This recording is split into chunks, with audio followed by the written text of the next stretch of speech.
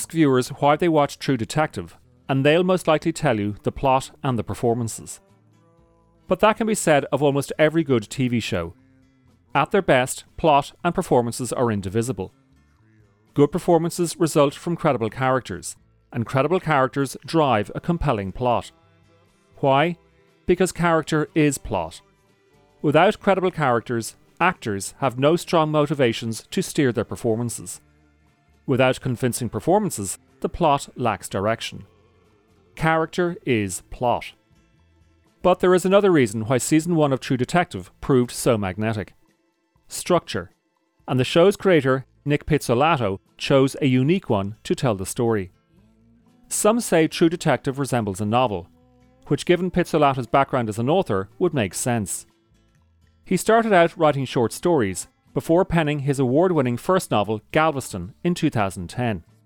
Soon thereafter, he mapped out a new novel, True Detective, but early in the process, he decided it would instead better suit a long-form TV show. But no matter whether a story is told in a book, TV show, or even a poem, the format does not determine the structure. In order to see how unique Pizzolatto's structure is, we need to firstly look at conventional structure. Whatever the plot, a detective story is always reactive. A crime has been committed and has to be investigated. Even if the story is told strictly chronologically, without flashbacks, every mystery immediately introduces two timelines. The present tense timeline of the investigation and the past tense timeline when the crime was committed. Piecing together the clues, whenever the detective interviews a witness, the conversation immediately examines the past tense timeline. You've had word of your sister? A letter from her about 2 weeks ago. It said nothing except that she was all right. I sent her a telegram begging her to come home. I sent it to General Delivery here. That was the only address she gave me. I waited a week and no answer came, so I decided to come out here myself. I wrote her that I was coming. I shouldn't have done that, should I? Oh, it's not always easy to know what to do. You haven't found her? No. Could I talk to you about it in private? No, you can't talk to me about it in privacy because I got Cobert's wallet right here in my hand. We took it from Harvey Overs. You don't think he gave it to him, do you? I don't know, but Overs could have come along after the crime, found it, picked it up. I don't know. That's what the boy said he did. Well, I'm sorry, man, but I say different. Well, when I examined the deceased, it was obvious that the fatal blow was struck from an angle of 17 degrees from the right, which makes it almost certain the person who did it is right-handed. So what? I found these in your backyard in the pond. They belonged to your husband, didn't they? Didn't they? I don't know. Yes, probably. Yes, positively. It's where he was drowned. What? There's no time to be shocked by the truth. The coroner's report proves that he had salt water in his lungs when he was killed. Just take my word for it, all right? Now, I want to know how it happened, and I want to know why, and I want to know before Escobar gets here, because I don't want to lose my license. The Maltese Falcon, In the Heat of the Night, Chinatown, and countless other mysteries unfold chronologically. Other detective stories deploy flashbacks, using them to help explain the mystery. In True Detective, the flashbacks don't explain, but rather deepen the mystery.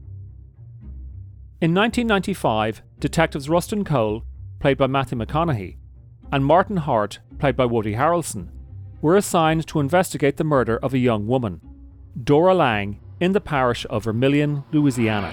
You ever see something like this? No, sir. 8 years CID. Them symbols. It's satanic. They had a 2020 on it a few years back. ID?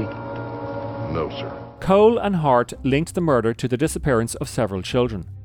And when Cole and Hart found two men holding children captive for sexual torture deep in the bayou, the case appeared to reach its conclusion.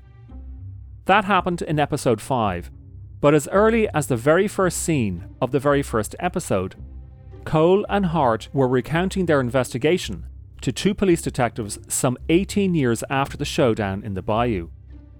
So for some reason, the intervening years have revealed more questions than answers to the crimes, and now it is the investigators who are under investigation. Look, you want my help?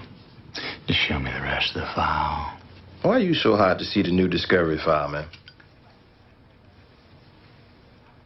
Why are y'all so hot to not give it to me? It's supposed to be like a consultation, right? Yeah, but you go first. You take me through it, and I'll let you see what we got. I'll hold you to that. This structure introduced a third timeline, and for me, this is what elevates True Detective above most other TV shows and feature films. The first timeline is the one we never see, when the crimes took place. The second is the one we do, Cole and Hart trying to piece the clues together. The third timeline takes place in the investigation room. This third timeline cuts back and forth between 1995 and 2012, and thereby calls into question the reliability of what Cole and Hart said in their initial testimonies. The unreliable narrator has been a favourite of storytellers from as far back as ancient Greece, when Aristophanes wrote a story that ended with the narrating character Xanthias saying, "And then I woke up." And in cinema, we have had Citizen Kane, Rashomon, Badlands, The Usual Suspects, Memento, Atonement, and most recently, Gone Girl. By suturing shut the investigation in episode 5, Pizzolatto left audiences wondering what lies Cole and Hart might have been telling. And so, at the start of episode 6, with 3 episodes remaining, we were encouraged to believe that when the truth would finally out, it would fold back against the deceitful detectives. Think about this. You said it. He'd been there 3 months. And you two catch a heater like you've never had before or since. One that he shines on. You saying he did such a great job.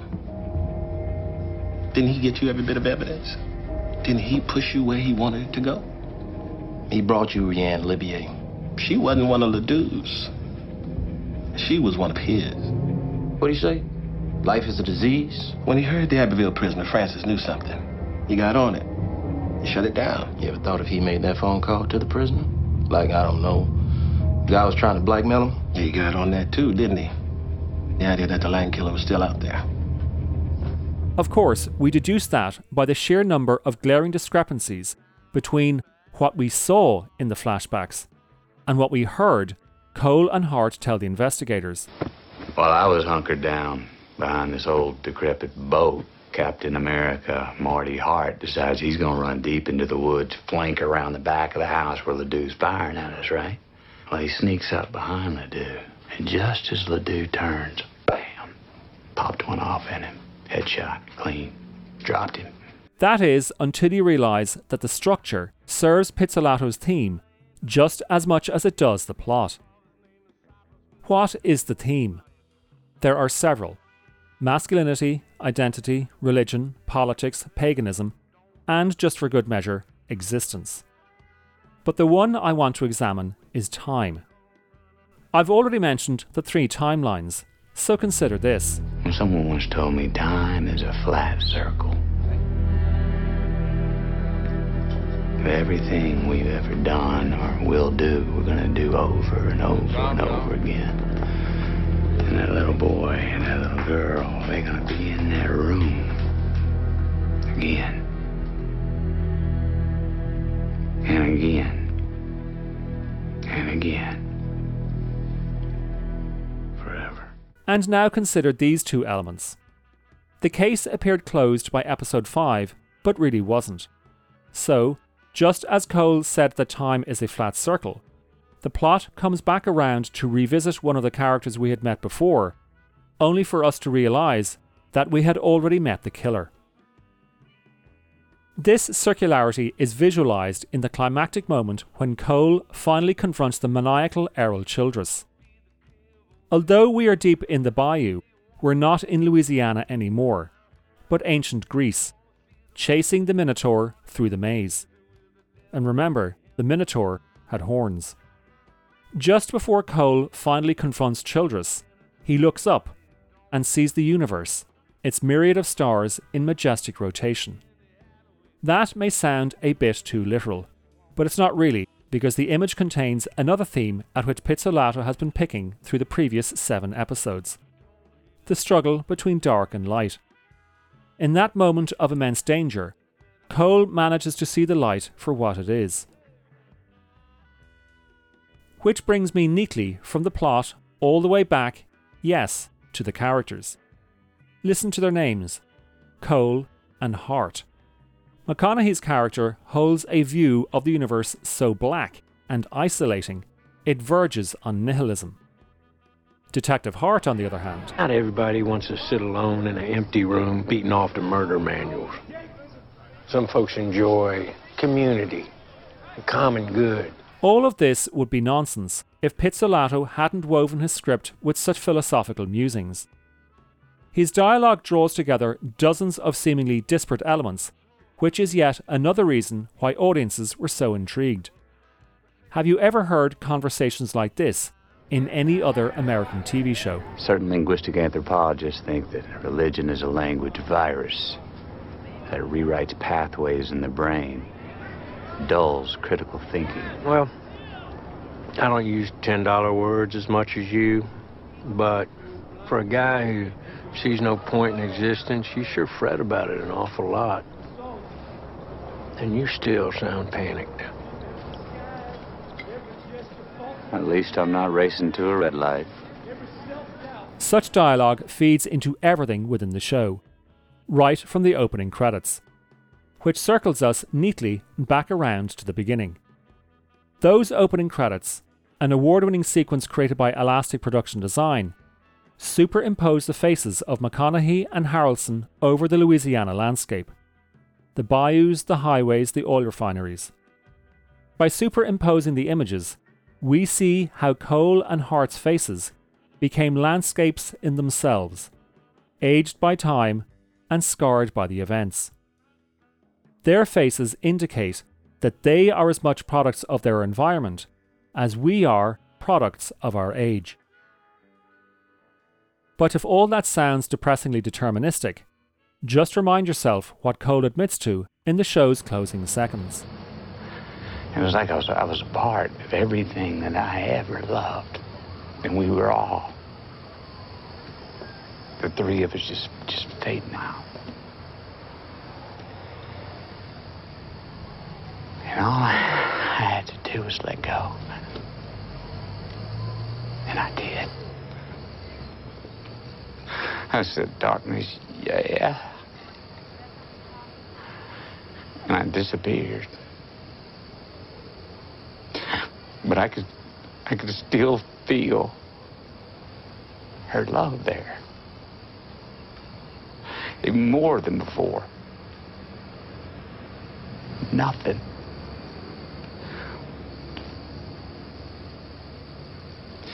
Nothing but that love.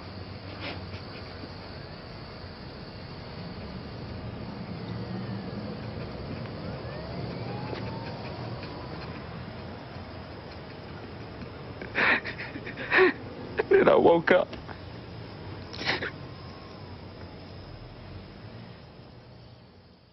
Season 1 of True Detective is a true classic. Season 2 has wisely opted for different characters, different setting, and a different structure. And I hope the changes help it equal what has gone before.